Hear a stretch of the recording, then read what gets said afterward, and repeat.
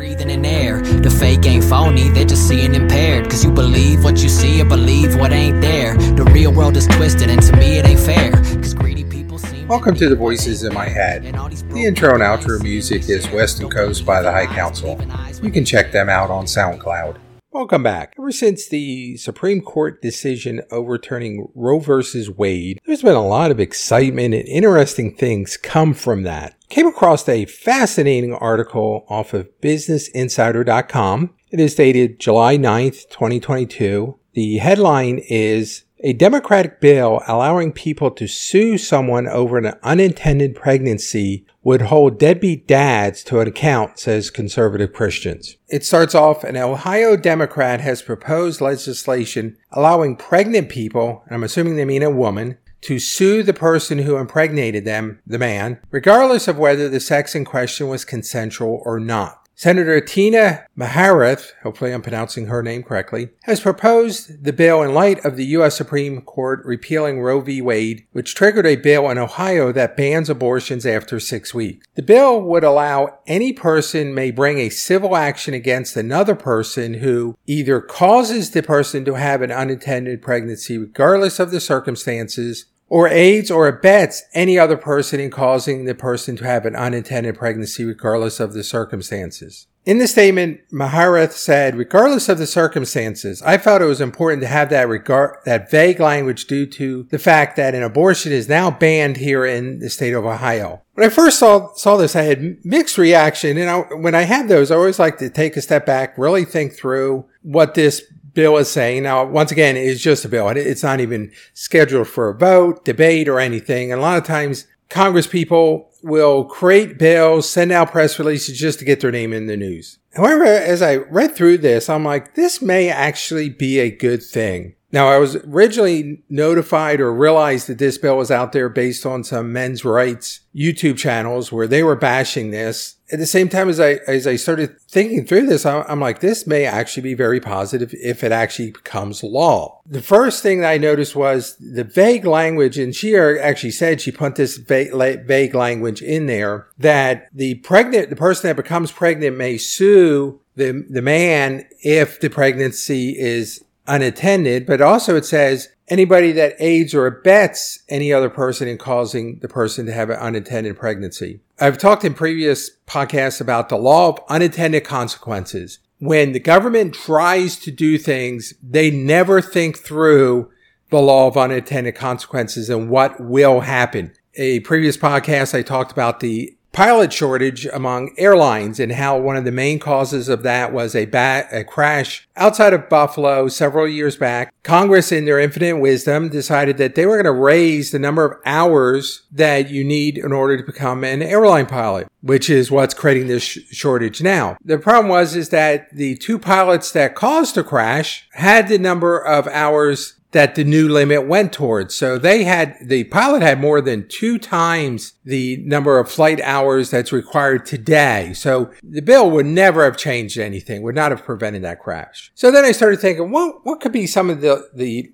unintended consequences that could come out of this? First of all is that the language, when it gets into committee and gets bandied around, may change to that anybody can sue anybody for an unwanted pregnancy. So if a man does something inappropriate and causes a woman to get pregnant, that I agree, the woman has a right to sue that man. At the same time, what happens if the courts say this is a gender bias bill and allows a man to sue a woman for baby trapping him? And while that doesn't happen a lot, it does happen where a woman intentionally gets pregnant either to trap the man and get him to marry her or just for the child support. And we've seen this in situations where high profile people like a basketball player recently that was dating, I believe it was a TikTok star or someone doing big in social media. And she ended up getting pregnant. And there was a lot of rumors on the internet that she intentionally got pregnant because she had a multi-million-dollar payday because of the child support. The child support is not a fixed amount. It's based on the father's income. So someone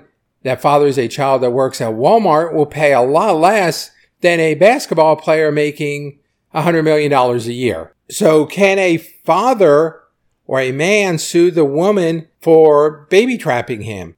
Saying that she's on the pill and she is not.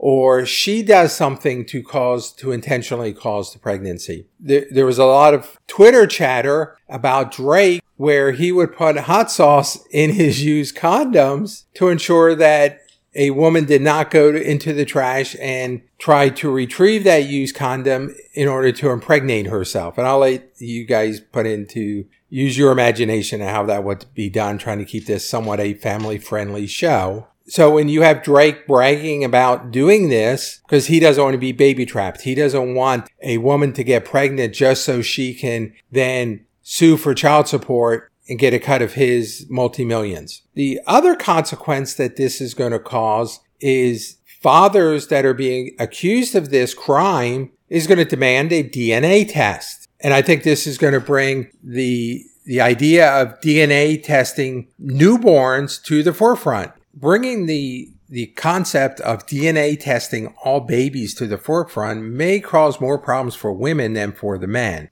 I'm on the Star, and there is a article, and this is all because I've heard about this on the internet. It's dated April 18, 2019. The title is, "You Are Not the Father. DNA test reveals 70% jackets," and jackets is in quotes. A company that offers DNA testing in Jamaica has disclosed that in 70% of their tests, the men who were named as the father had nothing to do with the paternity of the child. So that means 70% of the women, or 70% of the tests, not of the population, just of the testing, the women had misidentified the father. Then I'm on another website called DNAtesting.com. And on this one, it stated July 8, 2010, 30% of men, not the father. Paternity test stats show a dramatic rise in the number of individuals seeking DNA paternity testing. This new trend, along with the increased attention on paternity provided by celebrity scandals, leads to the question, how many people really need a DNA paternity test? 30% of men, not the father. A quick online search gives frightening, alarming figures. Many articles claim that as many as 30% of men are knowingly raising another man's child. This would mean that out of a class of 60 students, 20 of them are growing up calling the wrong man dad. Now, this gets into the problem with these type of headlines. When you see these type of headlines, whether it's 70% or 30%, most people immediately assume that is global or across the board.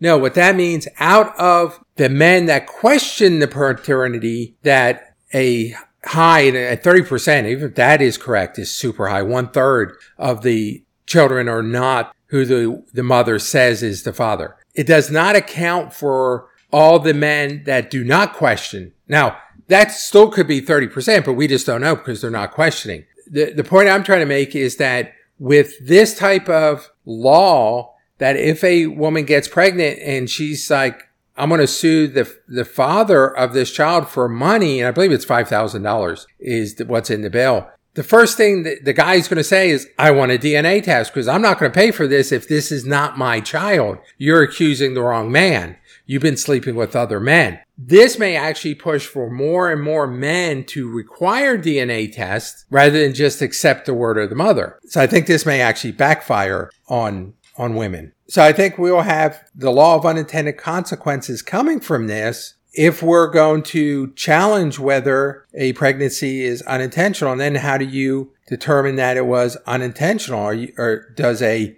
couple, whether they're married or unmarried, do they have to sign a document saying we're trying for a baby? So if after a conception occurs that the mother can't say, I'm going to sue the father for $5,000 because now I'm pregnant, even though they discussed and agreed upon it and they had a verbal agreement, do they have to have a written document? So I think this is just going to create a lot more craziness in the world and within relationships. I think what you're going to see is you're already seeing men walking away. And if you are following the MGTOW movement on YouTube or any of the other channels, they're growing. Men are starting to see that they are not valued within relationships. Women are pushing them out, making them second-class citizens in the relationship. And while I'm a baby boomer and I'm not in dating, I am married, so I'm not really concerned about that. However, I do see in today's generation, something that I didn't have in my generation, where young men are just opting out of either marriage or the relationship game, and they're just going for the hookup culture. So while this type of legislation I do not personally have a problem with, I think it should be on both ends, that if a woman intentionally gets pregnant and the guy did not want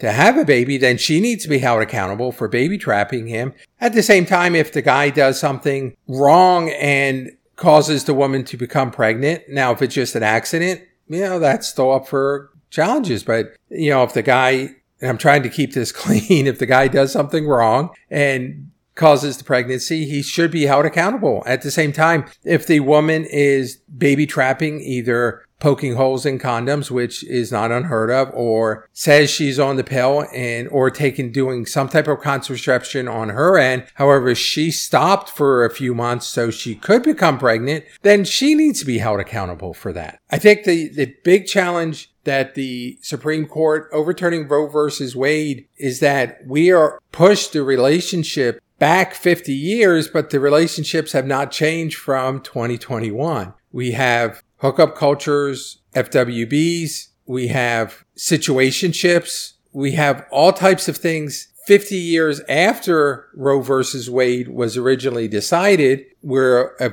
society has evolved and changed. And now we've pushed the whole baby side of it, the pregnancy side, the contraception side, back 50 years and really haven't thought through how do we handle this, and stuff like these type of bills are a natural consequence of the decision from Supreme Court. Once again, I don't think this is necessarily bad. I think we need to iron out some good details on this. At the same time, I have no problems in today's society, especially if you watch Maury, and I know Maury is not an adequate representation of society. However, it does show you where we're at in a society when women will go on a show and swear up and down that this guy is the baby's daddy and the DNA says it's not. And to me, the funny ones are the women that come out and they're on the 7th, 8th, 10th guy and they still don't know who the baby's daddy is. That's what's shocking. Very fascinating, pretty interesting. I'm taking a different stand on this. I actually think something in this line may be very good. Let's start DNA testing. Let's make sure that if people are having sex, they have to fully understand the consequences of that, and a baby may be produced from that. They need to take the ultimate and proper precautions, which is maybe